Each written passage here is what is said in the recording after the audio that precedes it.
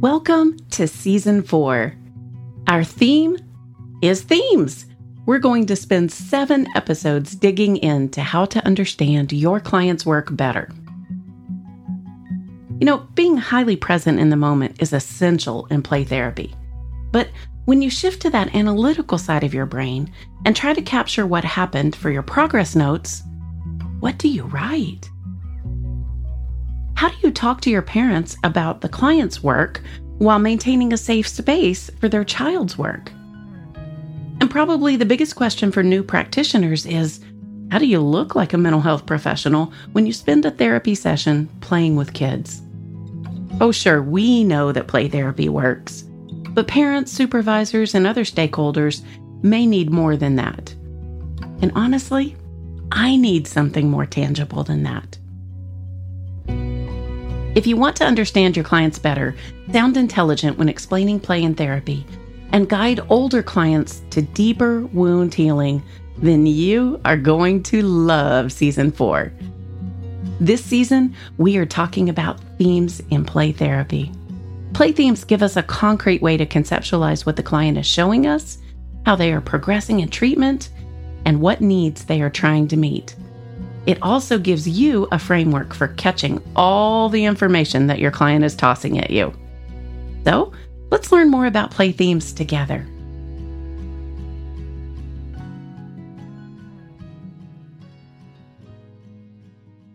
Here we are at the end of Season 4. I have really enjoyed sharing my conceptualization of play themes with you, but I'm feeling a little sad that it is ending. But that seems fitting today since I want to talk about mastery and when it is time to end therapy. Before we talk about that, I want to remind you to write a short review of the podcast, if you will. If you listen in Apple Podcast, just scroll down to the review section and click on Write a Review. And if you want to learn more about what we've talked about this season, you might be interested in my book, Creative Play Therapy with Adolescents and Adults. This is everything I'd want to tell you if we went out for coffee and we had hours of time together.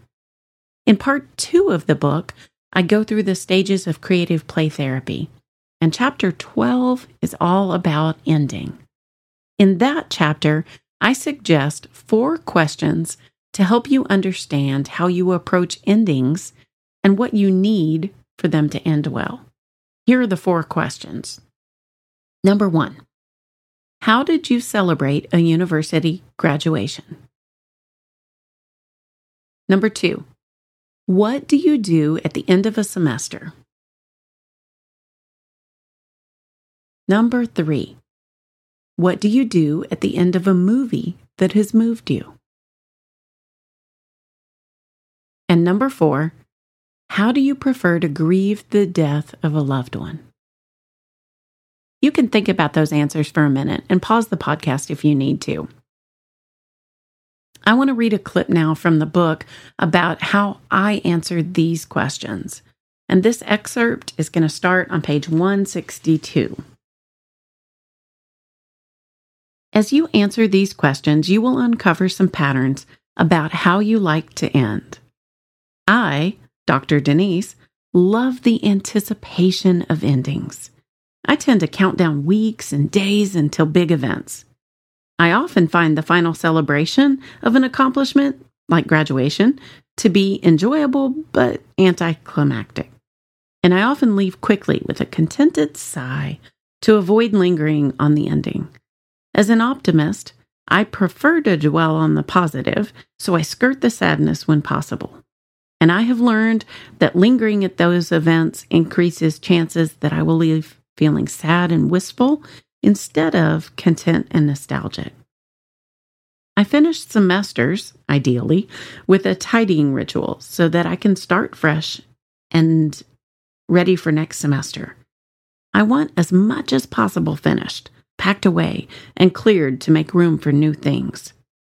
I appreciate clear endings that clearly mark a semester or a project as finished. Ambiguous endings are unsatisfying for me.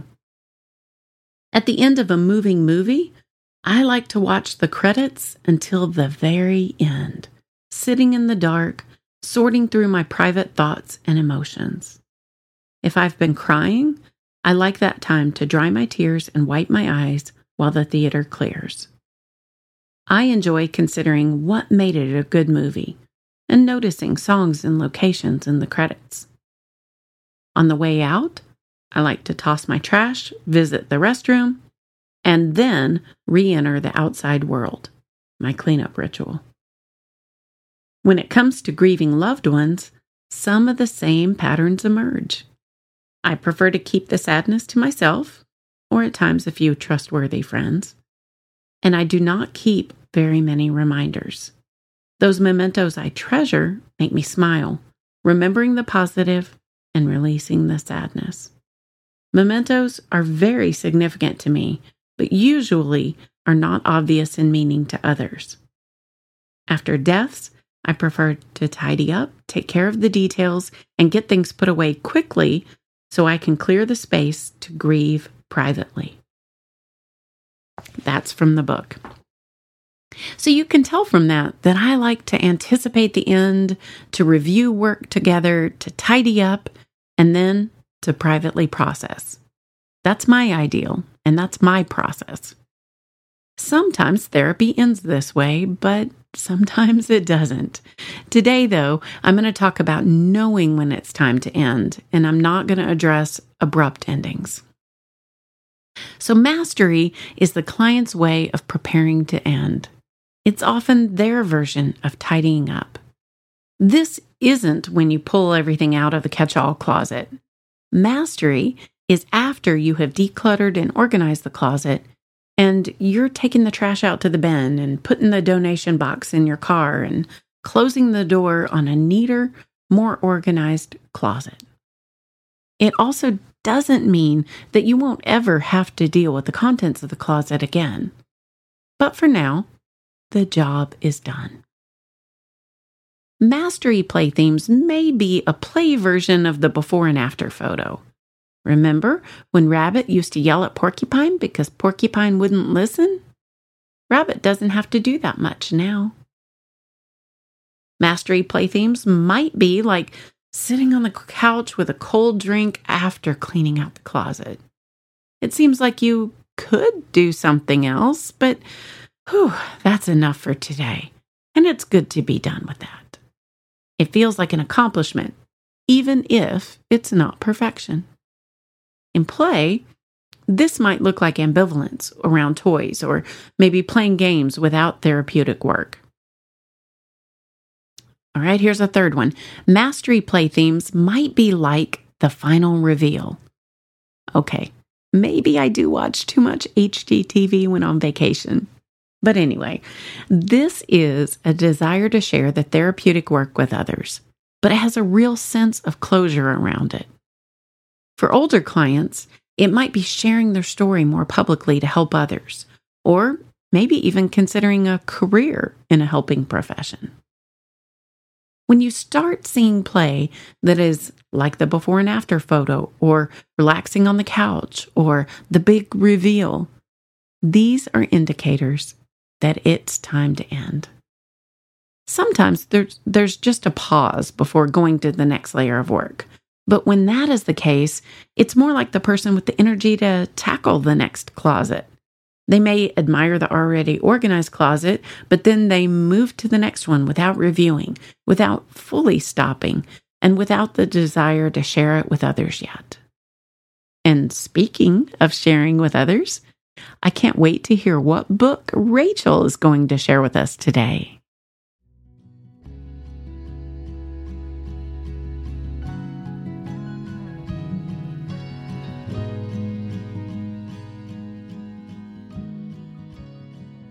Back by popular demand, Rachel Sellers offers summaries of the literature that shape our profession.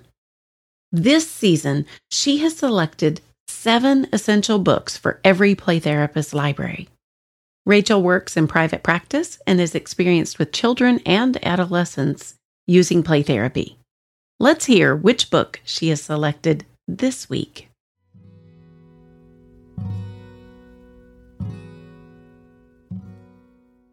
It's hard to believe this is our last and final episode. I hope that over the past few weeks, you have added some wonderful books to your professional library. For our final episode, I want to talk about a book called Windows to Our Children, a Gestalt Approach to Children and Adolescence by Violet Oaklander. Oaklander has a PhD in clinical psychology, a Master's of Arts in Marriage, Family, and Child Counseling, and a Master's of Science in Special Education.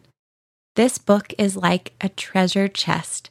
It's filled with methods, materials, techniques, transcripts, and case examples.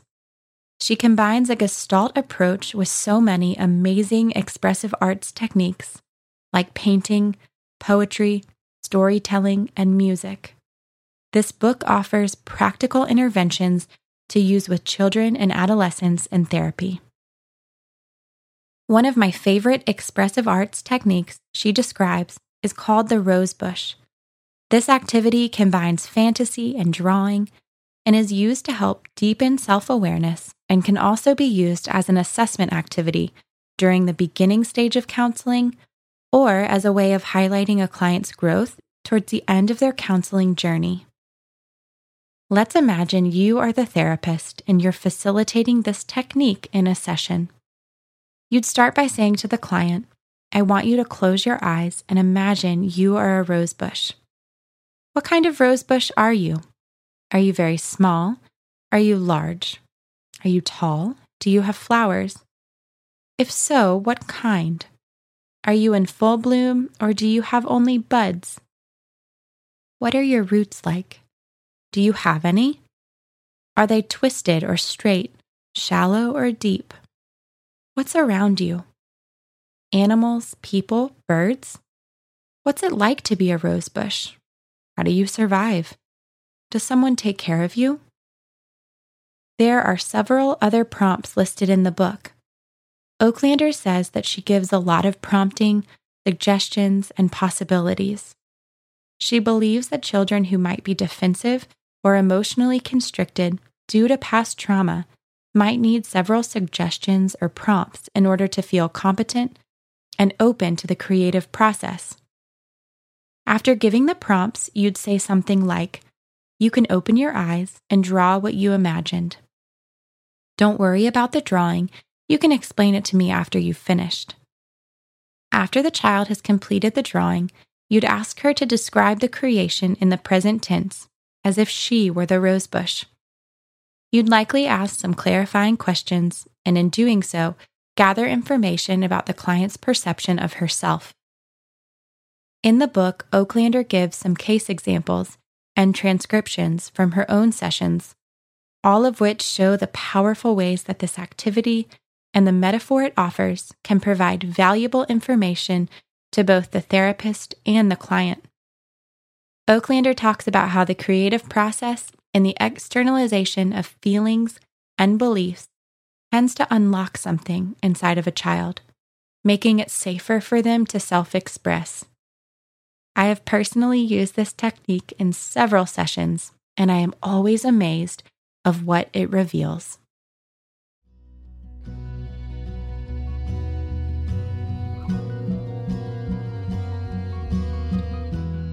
In some ways, mastery themes in play aren't really themes at all. They don't have the intensity, the repetition, or the emotions like other themes do. But that is exactly what makes them mastery themes. The work is done, at least this layer, and at least for now. As we know, children who have experienced trauma may need to revisit things as they develop physically, cognitively, and socially. And that's just the closet getting messy again. But for now, it's good. This season, we've covered the 4 core needs: safety and security, empowerment and control, inner value, and relationships.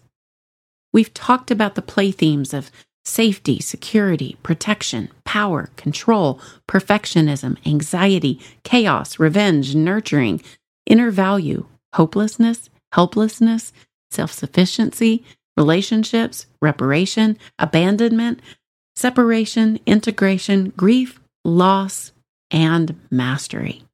That's 22 play themes. There are more, but these are some of the most common that clients will show you through play. And now, here we are, at the end of Season 4. You've heard me anticipating the end multiple times. I just reviewed our season together. I'm ready now to pack up my podcast equipment and clear space for other things while we take a break between seasons. Then, I'll go quiet while I privately process this season and plan for the next. Yeah, that's how I like endings. I hope you've learned things this season that make you a better play therapy practitioner. Let's talk next season.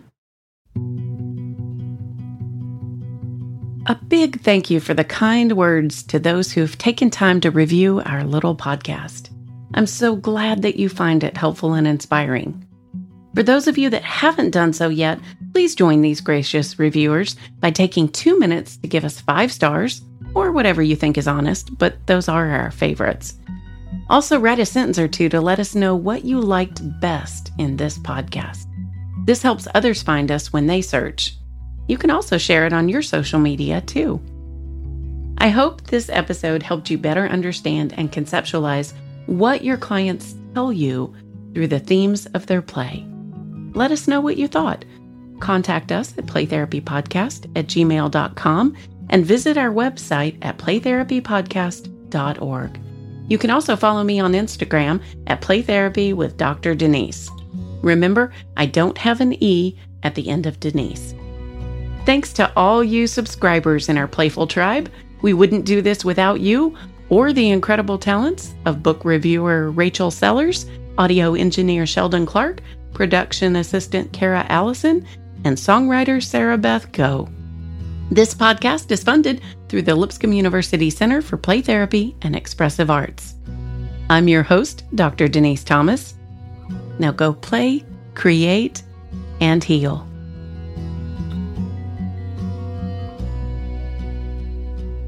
You've got so much to say, and not a lot of words. I'll come along and believe that your song isn't broken. Soon you're going to see that you've got what you need to sing.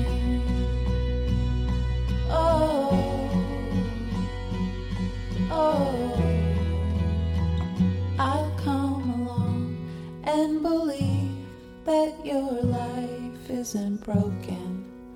Soon you're going to see that you've got what you need.